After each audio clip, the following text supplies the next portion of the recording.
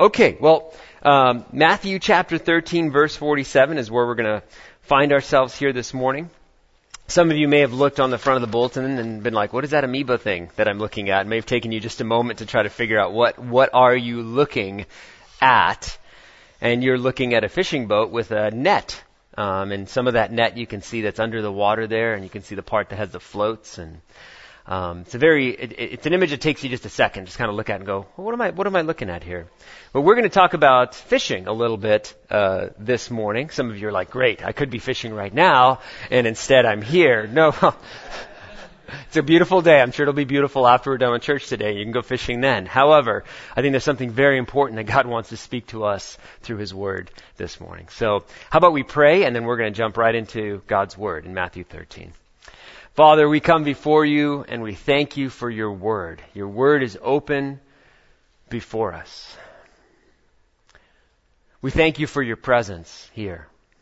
We thank you that you greeted us this morning as we woke up. You created this beautiful day. You're the one that allows the sun to rise and for us to feel its warmth. You're the one that has made all of this possible. And we want to ask you to speak to us. With your word open, we pray that what we need to hear from you, we would hear from you today. And I pray, Holy Spirit, that you would empower me to do the work of the ministry, that it would be your words and not my words, and that these words would draw each of us, myself included, closer to you. We love you and pray this in Jesus' name. Amen. Amen. Matthew chapter 13, verse 47. Again, the kingdom of heaven, this is Jesus speaking, is like a net that was thrown into the sea and gathered fish of every kind. When it was full, men drew it ashore and sat down and sorted the good into containers, but threw away the bad. So it will be at the end of the age. The angels will come out and separate the evil from the righteous, and throw them into the fiery furnace. In that place there will be weeping and gnashing of teeth. Oh, great.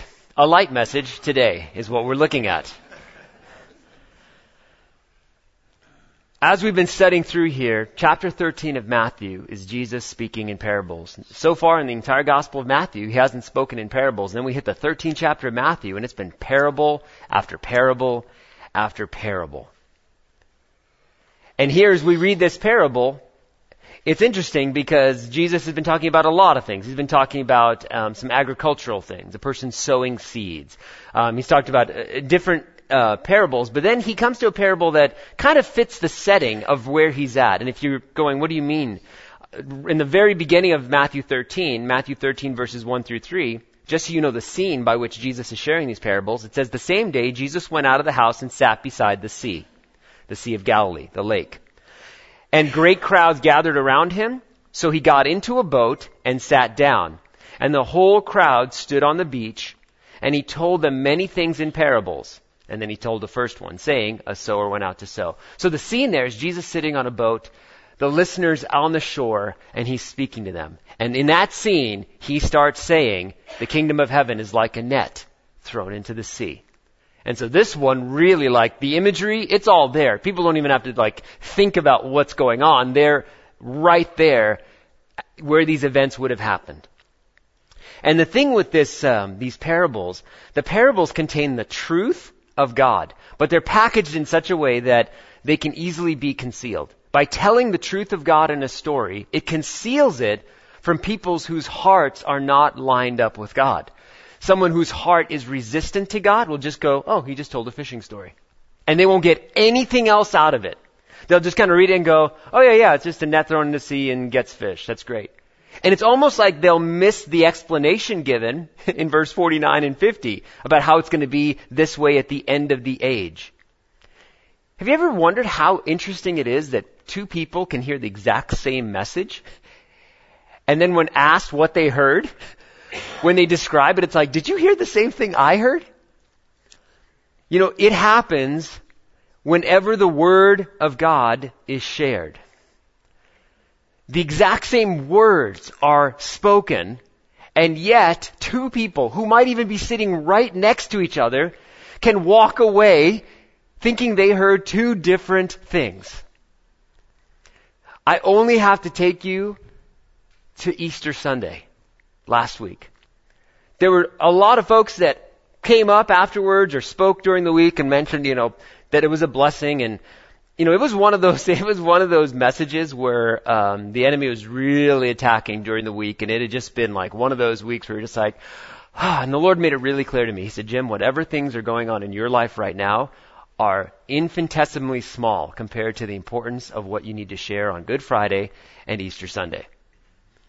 So don't focus on the challenges that are coming in your life now. Focus on what I have already done and we will speak about for all of eternity. And so, you know what I did? I just doubled down and said, all right, let's go for it then. Let's do this thing. And so I went for it. I don't know if you noticed, but I was enthusiastic on Good Friday and Easter Sunday. And here's why. Because the enemy attacked.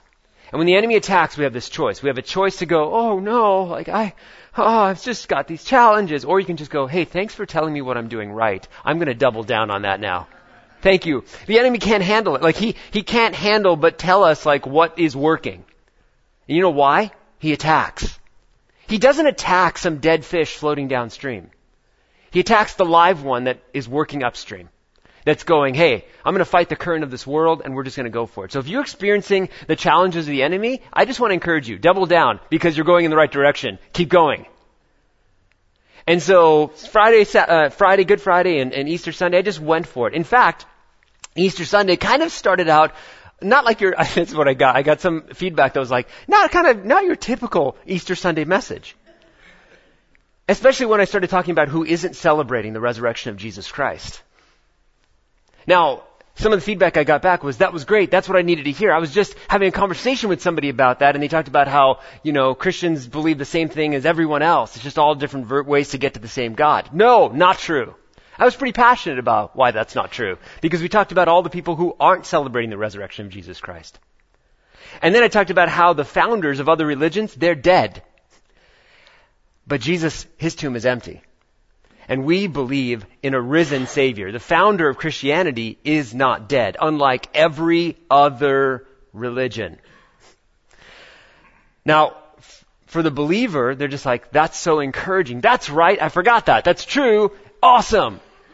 However, I also got feedback that message was not fair and not politically correct. Now, while I may agree with the second one,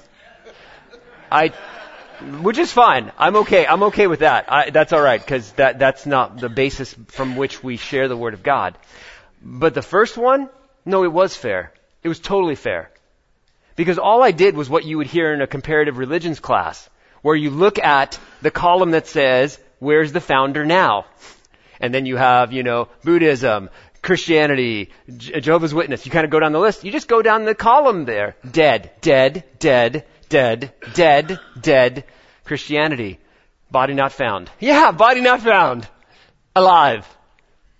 All I did was just list some facts. And in fact, it's not offensive to the people who believe those other religions. Here's why. They know their founders are dead because they have memorials and tombs for them. These are facts. But the same word can go out and people can hear it differently. And so there was things that, phrases like, the rhetoric you shared. I was like, rhetoric? Okay. The rhetoric you shared must be taken back. You are a divider. Oh yeah, it was what, in fact, after I left Sunday, it was about a good half hour. I was just down after Sunday morning. Cause no, you don't feel bad for me. No. I just want you to know, this is the reality though, because I know you face it as well. Maybe not in this arena of teaching, of sharing and teaching the Word of God publicly, but I know you experience it too, where you're just like, Lord, you're so good, and there's this awesome moment, and then something comes in, it's like, it kind of deflates you. I just want to encourage you, think about the abundance of blessings that God has blessed you with. And think about the abundance of goodness that God has shown you in your life. Yes, there will be challenges. You don't want to ignore them as if they haven't happened. You want to acknowledge that they happened, but you don't want to dwell on it. And so as I kind of looked at that, I even, was like, okay, what do I need to do with this information right now? And, there's things in there like you're a divider. And I just remember, Jesus going, you think I came here for peace? I came here with a sword. Jesus also said that he would be dividing. Wait, what? Yeah, he said even divide parents and children, husbands and wives. And if you're like, wait, what's going on? It's in the scriptures. It's actually in the Gospel of Matthew. We read it already in our studies. And why Jesus said that is what he meant was when I share the truth, when Jesus says I am the truth, when I share it with you, it's going to divide some people. Because two people can hear me say the same thing, Jesus said, and one will stand on one side and go, I believe that. And another will stand on the other side and go, no way. Which will then cause a division between the two people. Every time the truth of God's word is shared, it divides like a sword.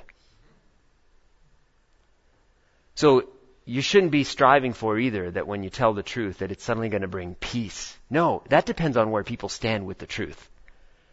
And two people can hear the same truth and have completely different reactions. Why is that? We were reading it in the Gospels here. In fact, in this chapter we read about it. Remember the sower? The sower, it's the same person throwing the same seed, except it lands on different soil. And the result of whether it grows up and is healthy, or whether it gets choked out by thorns, or whether the soil is shallow and it's rocky, this idea here, it's all based on the heart. Jesus said that the soil has to do with the heart. So you know what that tells me? That tells me that someone as imperfect as I am can still share the truth of God's word, and the ultimate issue is not going to come down to me if I'm sharing God's word, or God's word. The ultimate issue of whether it gets received or not is the soil of each person's heart. This is why the same message can be shared, and one person rejoices and the other person goes baloney. It's not the truth that needs to be fixed. That there's nothing wrong with the truth of God's word. And there's nothing wrong with Jesus and what he's done. The issue is the heart of a person. So Jesus, as he's sharing this and he's sharing the truth packaged in this parable, he shares and he talks about a net thrown out, and then he describes it at the end. And the very last phrase there in verse 50, in that place there will be weeping and gnashing of teeth. And you think of this, you think like, hell. Wow, this is intense. Like Jesus got intense really fast. I thought he was telling a fishing story. And so people are disarmed by a story about fishing, and it ends with, and there's going to be weeping and gnashing of teeth in this one place. And you're like, whoa, that got dark really fast. Well, it's the truth that he's sharing. If he started out with, let me tell you about a place where there's weeping and gnashing of teeth, it might have shut the ears of a bunch of people that needed to hear it. You know, this weeping and gnashing of teeth, though, this description of hell is not new even in this chapter, even in this section of Scripture with the parables. It's similar to the parable of the wheat and the tares. The destination is the result of rejecting the love of God through Jesus Christ. And again, to refresh our memory here, Matthew 13, verse 40 through 42. Just as the weeds are gathered and burned with fire, so it will be at the end of the age. The Son of Man will send his angels, and they will gather out of his kingdom all causes of sin and all lawbreakers, and throw them into the fiery furnace. Man, these words look really similar to what we were just reading. In that place there will be weeping and gnashing of teeth. I think people have this illusion of Jesus, you know? The child, he loves the children, which he does, and he just has sheep around him. He loves sheep. But it's like, you know what, for somebody that just puts Jesus in that little box, hey, you should read Matthew chapter 13, verse 42 and verse 50, because Jesus twice from his own mouth says there is a place where there will be weeping and gnashing of teeth. Jesus talks about hell. Because hell is a real place. It is not a construct of your mind or a figment of your imagination. At the end of each person's life, they don't just suddenly stop existing. Jehovah's Witnesses believe that those who are opposed to the message that they have become annihilated, just stop existing. How awfully convenient that is. And how completely untrue it is based on the words of the one who died and rose again. He says that there's a hell. And I think we just have to get this picture in our head. Why does Jesus talk so much about it? Because he doesn't want anyone to go there. He's warning us. He's flagging people down on the highway of life, going, this road that goes this way, the bridge is out. You will die. Turn around. And so Jesus here twice does it, parable after parable, as he describes this.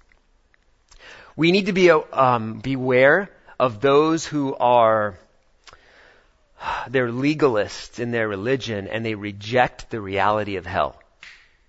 Beware of people who say that there is no hell. Oh, it's not real. It's just a type. It's a symbol. A loving God would never send anyone to a real hell. That's the statement that gets made and said over and over again. It's because with our small minds, we can't comprehend how a loving God would allow somebody to go to hell. But yet we don't miss the fact that a loving God sent his son to warn us over and again and again, and to pay the price for those, because all of us were going there, but to pay the price for us who would want to receive eternal life through Jesus Christ, he sent his own son. I think sometimes when we have this conflict with how can a loving God allow people to go to hell? Well, first, he's going to honor their free will decision. If you don't want me, then there's the alternative. If you want a place where I am not, then there's hell. A place where everything in this world that would have been joyful and good and righteous, anything that would cause you to smile, any little thing that brings any positive thing to your life will not exist there forever. Because even the smallest thing that we may take for granted, every good and perfect thing comes from the Father of lights, from whom there is no variableness nor sign of turning. Every good thing in this life has come from God, whether a person believes it or not. And for those that at the end of their life have rejected God and his son Jesus Christ, they will experience a reality that is devoid of the goodness of God forever. It's heavy. That's why Jesus is talking about this. Beware of the person that says, it just doesn't exist. I give you some thoughts as to why a person might say that. One, because they don't understand how much Jesus paid for on the cross. They don't actually understand. They think, I'm kind of a bad person, but generally I'm a good person on the scales. I'm just kind of slightly bad. And so Jesus just kind of slightly died for me, but I can get in mostly on my good merits. I don't think you realize how much sin separated you from God. I think when we have this low picture of the cost of how much sin costs, or we have a low picture of how much love God has, I think at that point, we just go, well, hell, how can it be real? Don't let emotional-based theology lead you in your life over fact-based theology. Don't let your theology be based on how you feel, because come on, our feelings are a little bit of a roller coaster, let's be honest. But facts are facts are facts. And so we are going to look at this parable here. I only got 4 verses, so we're going to really look at this parable here. And so it talks about here that the kingdom of heaven is like a net. Well, a net. There's lots of different ways to fish. Let's look at a couple pictures here of ways that you can fish. You're like, come on, Pastor, stop it. So here it is. Out in the Maldives. This picture just blew me away. These fishermen are using pole and line fishing. And they're catching tuna in the Maldives. And as opposed to using nets, they're going in and catching one at a time and flicking them back in the boat and just going for it. I looked at that picture. I thought if I was there, I would be hitting some of my friends. All of my friends would need those helmets around me because I don't think I'd be totally skilled. I think could you imagine one bad swing back? You're taking 3 of your friends out on the boat, they're just gone. So there's pole and line fishing, and I think, everyone's kind of experienced or seen that, put a worm on a hook or do something like that and cast in a little lake or something. This is out in the sea. We got another type of fishing here, and this is one that, you think about biblical ones, and it's this idea of like this net casting. Casting a net weighted around the edges, and there's a string that goes, a line that goes to the center of that net that the person has around their wrist or hand, and as they cast the net out, they allow it to land on the water. If they do it right, it lands flat and circular, and then it starts to sink. And underneath the water, it looks like this umbrella as it starts to come down and lands on the bottom, and then they pull the line that's attached to the center, and it cinches up the bottom, and hopefully there's some fish in there, and then they pull them in. So this is, this net casting. But this is not what Jesus is talking about. Although this did happen on the Sea of Galilee, that's not the kind of fishing that Jesus is talking about here. Let's keep looking here. This is a historical photo from like the 1920s here. This is called dragnet fishing. This is the type of fishing that Jesus was describing, and this is on the Sea of Galilee, Lake Gennesareth there in Israel. And you can't tell a lot about how they're doing it, but we'll see a few more pictures here. In fact, let's look at another one here. So, okay, we see that it obviously involves a net. Quite a few people also involved. And we see a little boat as well out there. And we'll get a couple more ideas of what this is like. If we look at the next one here, this is the dragnet. This is what the dragnet looks like. So it's like, oh wait, it's like a strip of netting. Yeah, it's about maybe 20 feet tall and 100 or more feet long. And it's, as you can clearly tell, open on the bottom. It's like, well, that's not a really good net, and fish are going to get out. Well, the top has floats, cork on the top for buoyancy, and then they tie stones on the bottom edge of it to weigh it down, so that way it stayed in that direction.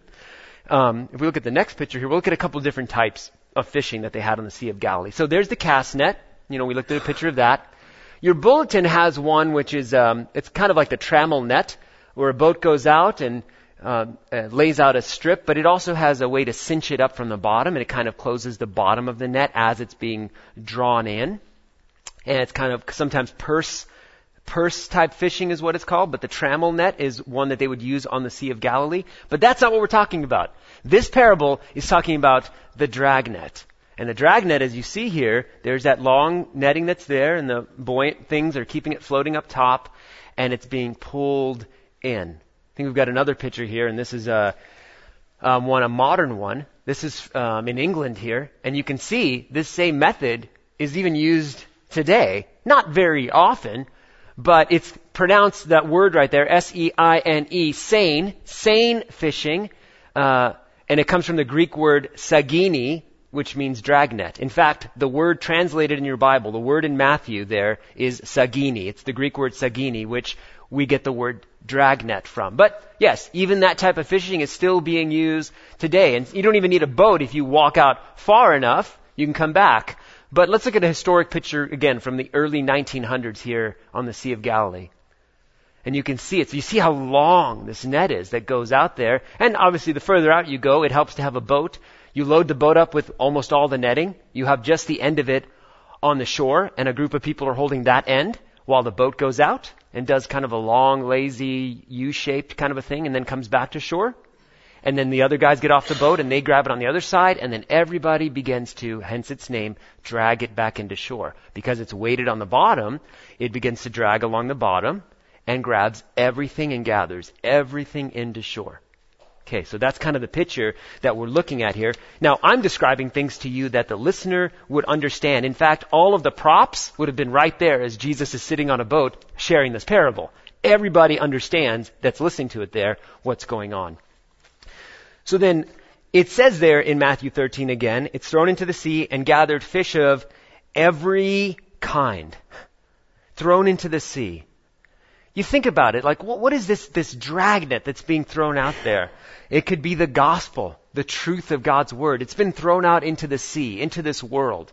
And as the truth of God's word is being thrown out into this world and it begins to be pulled back towards shore, guess what? There's going to be some fish in the net. I'm one of them. You're one of them. For those that, even here's a picture, this idea that there are those that get gathered into the gospel, they hear the gospel, the good news of Jesus Christ. They start attending a church. They start coming, and they get gathered into this net. Now, did every fish get gathered into the net? You know, the gospel got put out into the world, and as the net gets pulled in, are all the fish in the sea in that net? No. It gathers some fish of every kind, but not all the fish. Which means that as the gospel goes out, there's some that'll just listen to it and go, nah, no. They didn't get caught in the net of the gospel. Okay, so this net, how big of a net is it? Well, think about this. This net went from Jerusalem, Jesus, 12 disciples, and it's made it all the way to 1575 L Street on the other side of the planet in Humboldt County. It's a pretty big net. It went out far into the sea. And as it gets pulled in, you see that there's fish in the net. We're living in a day and an age where the net of the gospel has gone out further than it has ever gone out before, in ways that people couldn't have even comprehended. I mean, this little church has an FM radio station broadcasting right now to Arcata, some of McKinleyville, and some of Eureka. But then it's an internet radio station, and that net goes out to the rest of the world. Well, Jim, not everybody has internet. You are so right. Not everybody has internet. Yet. You may have heard of this. A few years ago, Google started this project called Project Loon. And Project Loon is based on bringing internet to areas that have no service. There's no infrastructure built for that. And so I think we may have a picture of this too. There are these huge hot air, not hot air, like helium type balloons designed to stay aloft for up to 100 days at a time. And the idea of let's go to remote areas and start to put these balloons out. It's high altitude internet service. So you're out in the middle of nowhere. There's people out in the middle of nowhere that they're like, what's the internet? And all of a sudden they have a signal. They can connect. Because the message of the gospel has now gone to a medium that can be transmitted so fast and so far, the gospel net can reach so far in our lifetime.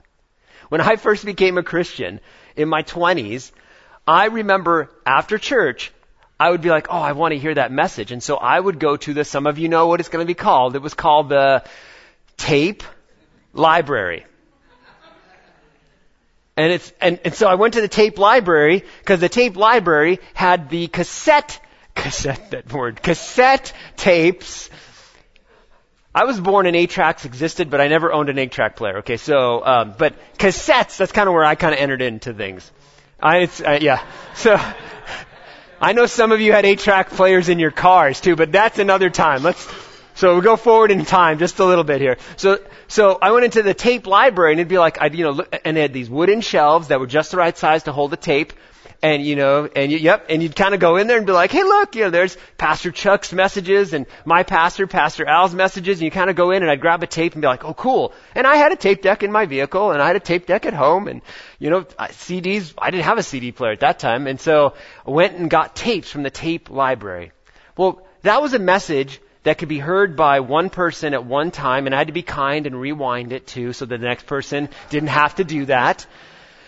And it was one physical piece of media, and it wore out over time. And in my lifetime, to see it go from that to now we're sitting in a little church on the corner of L and 16th Street in Arcata, California, broadcasting to the world. Live. What? That was just 20 years of time of my life. We went from cassettes to hot air balloons delivering internet service to parts of the world. But this is just one project from a few years ago. Next month, SpaceX, yes, that SpaceX, is going to be launching the Starlink constellation of satellites. This image is probably a little hard to see for some of you. But if you look at this, you may go, wait, that's which dots are the Starlink satellites? All of them. Starting next month, May, SpaceX is going to start launching this Starlink constellation. The FCC has approved these satellites, to be in low Earth orbit. How many satellites? A couple hundred? Initially 1,600. 1,600 satellites. And the second phase, 12,000 satellites. 12,000 satellites for what? For one purpose. Global internet coverage. Global internet coverage. Where are you in? Someplace in, northern Russia? Siberia? No problem. Internet link, listen to Telios Bible Study. It's available. Like, the net has been cast far and wide. Jesus, I believe, as he sat on the shores of Galilee 2,000 years ago, he's describing a time where he knows a net is going to be cast far and wide into the sea of this world. And wow, for such a large net, internet? What? I don't know. I'm not saying that. I'm just saying anyway, so for such a large net being cast, you're not going to get all the fish though. You know why? Because each fish gets to make a choice. And so it's not the issue of the net, and it's not the issue of, didn't get a chance to hear it. God will make sure every person on this planet, one way or another, and it doesn't require the internet, will have an opportunity to make a decision about Jesus. Every person. Well, okay, great. So that means everybody in the net is doing well. Everything is great. Everything is positive. Well, no. See, here's the thing with the dragnet. The dragnet is indiscriminate about what gets caught in the net. Meaning, you don't really know what you're getting when you bring in the dragnet. Because if you did, you just kind of bring the dragnet in, empty the nets, and just everything goes to market and everything's fine. But no. What the fishermen have to do, and Jesus described it, is when it's full, the men drew it ashore, sat down, and sorted the good in containers, but threw away the bad. Because a dragnet, being indiscriminate, you don't know what you're getting. And sometimes you go, we weren't fishing for that.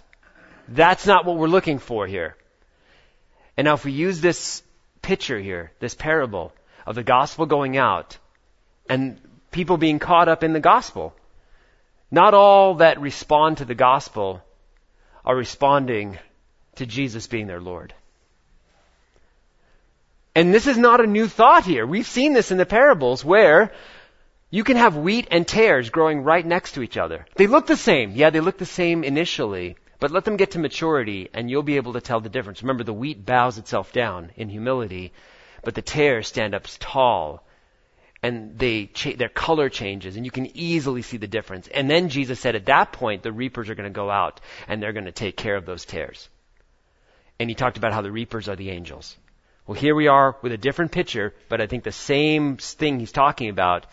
It's a net with fish. And hey, look, this person's been going to church. Yeah, but going to church doesn't make somebody a believer in Christ.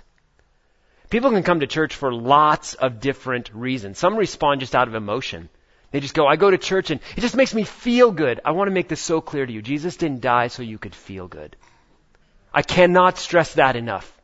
Because if you're following Jesus because it makes you feel good exclusively, like that's the thing, that's not why he died. What happens when you don't feel good?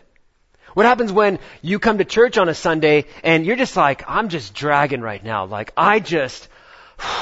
life stinks right now. My emotions are in the cellar. Yeah, but Jesus is risen and he's good, right? Yes, he is. See, our faith is based on the truth. Remember, it's not emotionally based. Jesus did not die so you could feel better. Jesus did not die so that you wouldn't have any health issues in your life. Jesus did not die so that you'd have plenty of money in your bank account. Jesus did not die so that you get a great college degree and a good job. So if any of those things don't happen, that doesn't take away your faith if you're a believer. It's so important for us to understand this. Some people, they come to church because they were guilted into it. Some out of obligation. I have to come. Okay, just because you're in the net doesn't mean you're part of God's family. And that's what Jesus is saying here. The net goes far and wide. It gathers some of every kind of fish, but there's still a sorting that needs to go through to see who are these people that are here. So this means that there are false brethren in the church. Again, nothing new. We've talked about this. But I want to show you this through the scriptures over and over again. I just want you to know this so that you won't be surprised when it happens. Wait, false brethren in which church? Other churches, right? Every Christian church. This one, Absolutely. Who are they?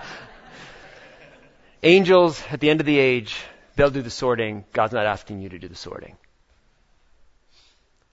They'll reveal themselves, just like the wheat and the tares. In time, it'll be clear. Oh, their stripes will be shown.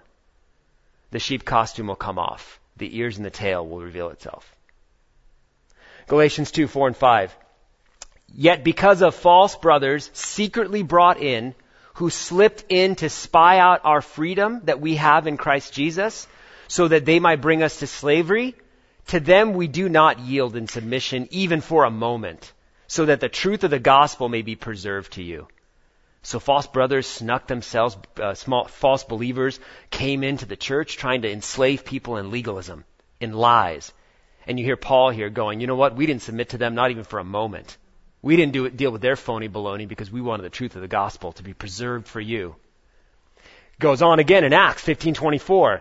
Since we have heard that some persons have gone out from us and troubled you with words, unsettling your minds, although we gave them no instructions. Hey, we came from this church over here, and we used to attend there for years and years, and now we're here, and hey, we want to ask you some questions. Are you sure Jesus is the only way? I mean, there might be some other... Whoa, wait, what? We've had folks come here and do that. We've had folks come and ask, hey, is Jesus the only way? It's like, wow, the gall that you would have to come in and what? They don't attend here anymore. That same person would put business cards in our prayer books, the ones that you filled out. Had to have a conversation. Listen, what are you doing here? Leave. Like, if you're going to keep doing this is not why we're here. You need to leave. Galatians 1:7. Not that there is another one, but there are some who trouble you and want to distort the gospel of Christ. That's their intention. Their intention is to distort God's word. Why? So that you will be enslaved. Acts 15:1. But some men came down from Judea and were teaching the brothers, and here's a quote from what they were saying, unless you are circumcised according to the custom of Moses, you cannot be saved. You got to be circumcised. Well, that's not true. You don't have to be circumcised to be saved.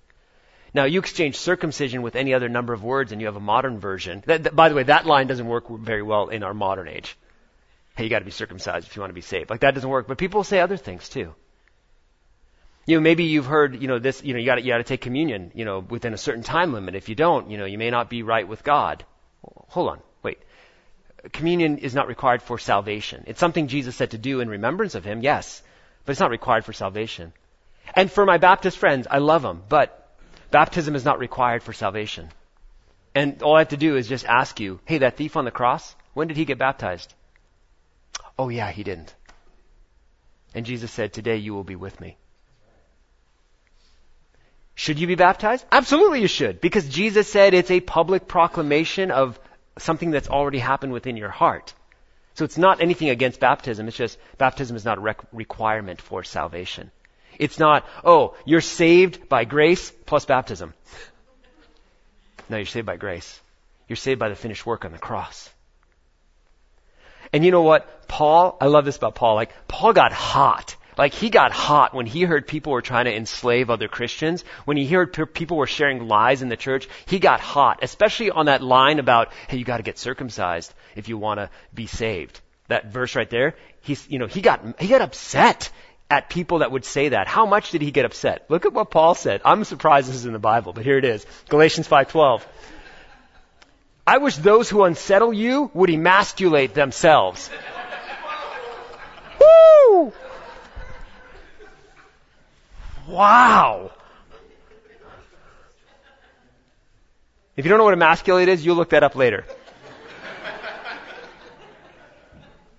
But this idea that it's like, they're trying to tell you that this is, you need to, I'm sure he had to, ask for some forgiveness maybe after that statement there. But it's this emotional response like, hey, stop trying to enslave people. Stop trying to come in and add something to the gospel of Jesus to distort the truth of God's word. In 2 Corinthians 11, 13 through 15, for such men are false apostles, deceitful workmen, disguising themselves as apostles of Christ. And no wonder, for even Satan disguises himself as an angel of light. So it is no surprise of his servants that they also disguise themselves as servants of righteousness. Their end will correspond to their deeds. The net will be pulled in. The net will be pulled in, and a sorting will happen to see those that were and those that weren't.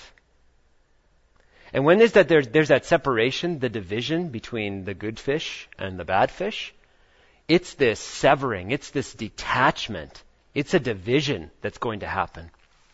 And so, we see that there, and it's coming at the end of the age, at a time before Jesus comes back bodily. There's going to be some dividing or separation here as the net has been brought in.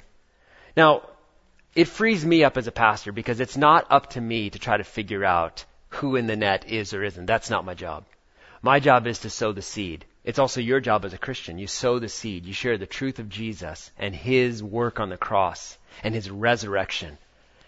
Well, what about the sorting? God will take care of the sorting. He'll have his angels take care of the sorting. Well, what about me? Good question. And this is what, at this point, I'm 2 pages into my notes, which we have 5 minutes left. And so, there's a little bit of housekeeping that I need to do, and I think this is really important. And it came up because here's what I've noticed. I've noticed that we'll get some folks that'll continually raise their hand. I've seen this over the years too with people. A salvation message is given, and they'll raise their hand to ask Jesus into their heart. But the thing is, I'm like, I know that they've asked Jesus into their heart at least a good half dozen times already. And I think there's a confusion about what salvation actually is. If you're saved, you're saved. If you're not saved, you're not saved. If you're saved and you sin, you're saved. Maybe it's because a person has been mistaught. And they're like, well, if you've sinned a lot, like especially a lot, which that's an exaggeration as I'm saying that, right? Then you might need to get saved again. You know what you just did? You just cheapened the death of Jesus Christ is what you just did there. So Jesus has to get back up on the cross and die again for you because you're so bad? Because his work on the cross was not effective? Are you saying that when you ask Christ into your heart and you receive salvation in your heart, that you weren't a part of the family of God, that you weren't born into God's family? For my kids are always going to be my kids. Well, they said some really bad things about you and they rejected you as their dad and they're still my children. At what point do they not become my children? A child that's born into a family is a child, whether they think they are or not, whether they're angry, whether there's a family blow up or not, they're still, the fact is, family. The prodigal son. Look at this picture here. The dad who runs out to reach out to his son. How bad does that son feel about all the things that son has done? Dad, I don't even count me as part of your family. Just make me a servant. I'll just, scrub the floors. I'll just kind of do the lowest job. The dad's like, come here. You've never not been my son. If you're saved, you are saved. Stop getting saved again and again and again and again ad nauseum. Here's why. Because you're getting stuck on the early steps and you're not growing in your walk with the Lord. If every time you sin, you start to go, oh no, and you start to question your salvation every single time you sin, it would be like coming back home and being like, hey, so, listen, I was wondering if I'm still part of the family, if I'm like still, you're my son. Oh, okay, all right, thanks, Dad. The next day, not Dad, sir, I'm just wondering, am I still part of the family? We talked about this yesterday. You're still my son. I did something really, really, really, really bad. You're still my son. Jesus died once and for all for your sins. Please don't take this the wrong way, but there's a level of immaturity when it comes to understanding salvation if you keep asking God for salvation every time you sin. You know what you need to be asking God for? You need to be asking Him for forgiveness with a humble heart. But you shouldn't keep asking Him, Dad, Jesus, Father, are you still really my Father? Was Jesus' death on the cross effective for you? Here's the other problem with this idea of just asking for salvation again and again and again and again and again and again. Is for some, it's their ticket to sin, to keep sinning. Well, here's what I got going on in my mind. I'm just going to sin, and I know it's really bad and I shouldn't be doing it, but I'm going to do it. But it's okay, because then I'm just going to get saved next Sunday. Wow, you're just absolutely just spitting on the sacrifice of Jesus on the cross. Like you're just using it for your own selfish gain. Now, a person can be in lots of different places here, but I just want you to consider this because this pastor has seen this increasing a little bit more over the last year or so, where people just keep raising their hand. It's like, listen, which that's not bad. Like a person accepting Christ is a good thing. It's when it's the same people doing it again and again and again and again and again. If you're in the family, you're in the family. If you're sinning, ask God for forgiveness. Humble yourself. And here's what you also need to ask God. Ask God to change your heart so that you hate sin. So that you hate the thing that you're doing. But stop asking Him over and over again if He's your dad. Are you still my dad? Are you still my dad? Am I still your son? Am I still your daughter? Am I still in the family? Am I still in the family? Yes, you're in the family. You're in the family. And I want you to see these verses here because I think this is so important for us to see these verses. 1 Peter 3:18. For Christ also suffered once for sins, the righteous for the unrighteous, that He might bring us to God, being put to death in the flesh, being made alive in the spirit. He suffered how many times for our sins? Once. Here's a verse in Hebrews 9:24-28. For Christ has entered not into holy places made with hands, which are copies of true things, but into heaven itself, now to appear in the presence of God on our behalf. Nor was it to offer Himself repeatedly. Jesus wasn't there to die over and over and over and over again, as the high priest enters the holy place every year with blood not his own. For then He would have to have suffered repeatedly since the foundation of the world. That's just stating that if Jesus had to die every time we sinned, He'd be dying over and over and over and over and over and over and over again. But it says right here, but as it is, He has appeared, look at that, once for all, at the end of the ages to put away sin by the sacrifice of Himself. And just as it is appointed for man to die once, and after that comes judgment, so Christ, having been offered, here's the word again, once, to bear the sins of many, will appear a second time, not to deal with sin, but to save those who are eagerly waiting for Him. This is why when we have communion, if you come from a Roman Catholic background, in Roman Catholicism there's this phrase, it's called transubstantiation. Transubstantiation, trans being a change, substantiation, substance. In Roman Catholic doctrine, the belief is that the bread becomes the body of Jesus Christ, the literal body of Jesus Christ. Even though it doesn't look like, feel like, or taste like flesh, the belief for Roman Catholicism is that it becomes His body. And that the juice, the wine, becomes the literal blood of Jesus. Even though it doesn't taste like, look like, smell like blood. This is also why in Roman Catholic churches too, when you see a cross, you typically see that cross occupied. We need to understand this. The cross is empty. The only time that you would see Jesus on a cross is to remember that time when He hung on the cross. That's one time in human history He hung on the cross. Is Jesus still hanging on the cross now? No, He is not hanging on the cross now. He died how many times? Once. For all. The cross is empty. And so when we serve communion and we remember the Lord's Supper, those things are symbolic of His body and they're symbolic of His blood. Because the idea of it to become His body and blood again, you know what that means? That means Jesus is dying again. And again, and again. And at the verses just we read here, Jesus died once and for all. When I was a youth leader, we would call it the annual youth camp rededication. We would see kids year after year after year rededicate their lives to Jesus. And at one year at summer camp, we said, hey, listen, guys, first day of camp, check this out. No more rededications. Knock it off. Because you're just doing it over and over and over again. You just need to walk straight with God. Stop going, you know what? I've messed up, and so I just need to rededicate one more time. You're in the family already. Stop it. Just start walking straight with God and ask Him to change your heart.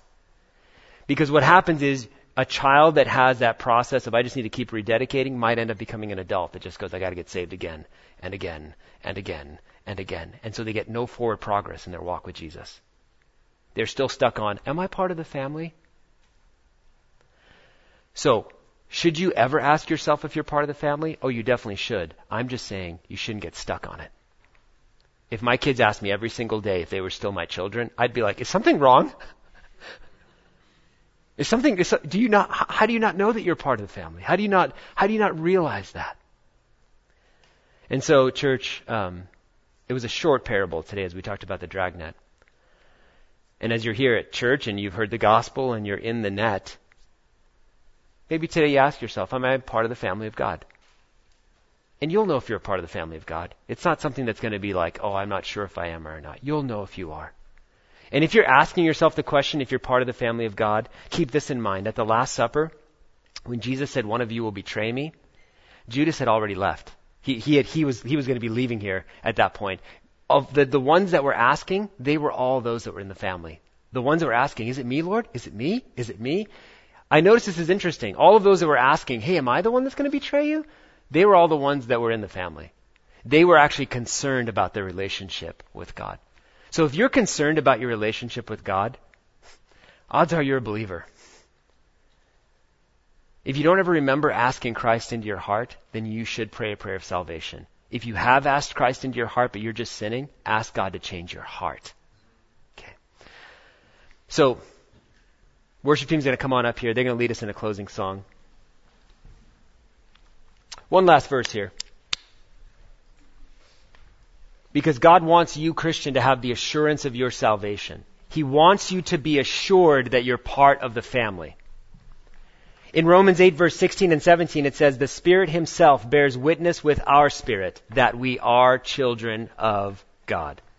The Holy Spirit will bear witness with your spirit that you are a child of God. And if children, then heirs, means you got an inheritance. Heirs of God and fellow heirs with Christ. Provided we suffer with Him, we die to ourselves, in order that we might be glorified with Him, that we live with Him forever. So let's bow our heads and pray. Father, I pray that as we looked at this parable about the dragnet, it may bring up more questions. It may cause us to examine ourselves if we haven't done it before. But Lord, I pray for that balance that only comes through You. I pray, Lord, that we would examine ourselves and be honest. Do we continually ask for salvation from You over and over and over again because we have a mistaken concept of how effective You were on the cross, Jesus? Do we think we've sinned so badly that we've somehow fallen out of Your powerful and mighty hand? I pray that we would, yes, consider our salvation, but I pray that we wouldn't dwell on asking You over and over and over again if we're part of Your family. All of that said, Father, I pray for the unbeliever. I pray for the one who has never examined their relationship with You, who thinks they're fine based on their own works and merit, who believes they've followed enough rules to tip some imaginary scale. I pray, Lord, that You would open their eyes to the truth, that they would be humbled before You, they would see You, Jesus, high and lifted up, and they would realize that there's no work they can do that would pay or cover their sin, only the blood of Jesus Christ. Jesus, You are the light, and we pray that Your light would shine Jesus, you called us the light of the world. We pray that as your light is reflected through us, we would shine as well through this whole world. God, help us to be a part of that net that's being used to capture more people for Christ. Right here in Humboldt County, Lord, we ask that, we just pray that every corner of this county would absolutely be covered by the net. And Lord, I know that some of those people will be caught up as people in this room share the truth of God's word with them. Father, we thank you so much for being our dad. And thank you that we were prodigals, but you ran out to meet us and embrace us and to remind us that we are your children. We love you. We pray these things in Jesus' name. And all God's people said, amen.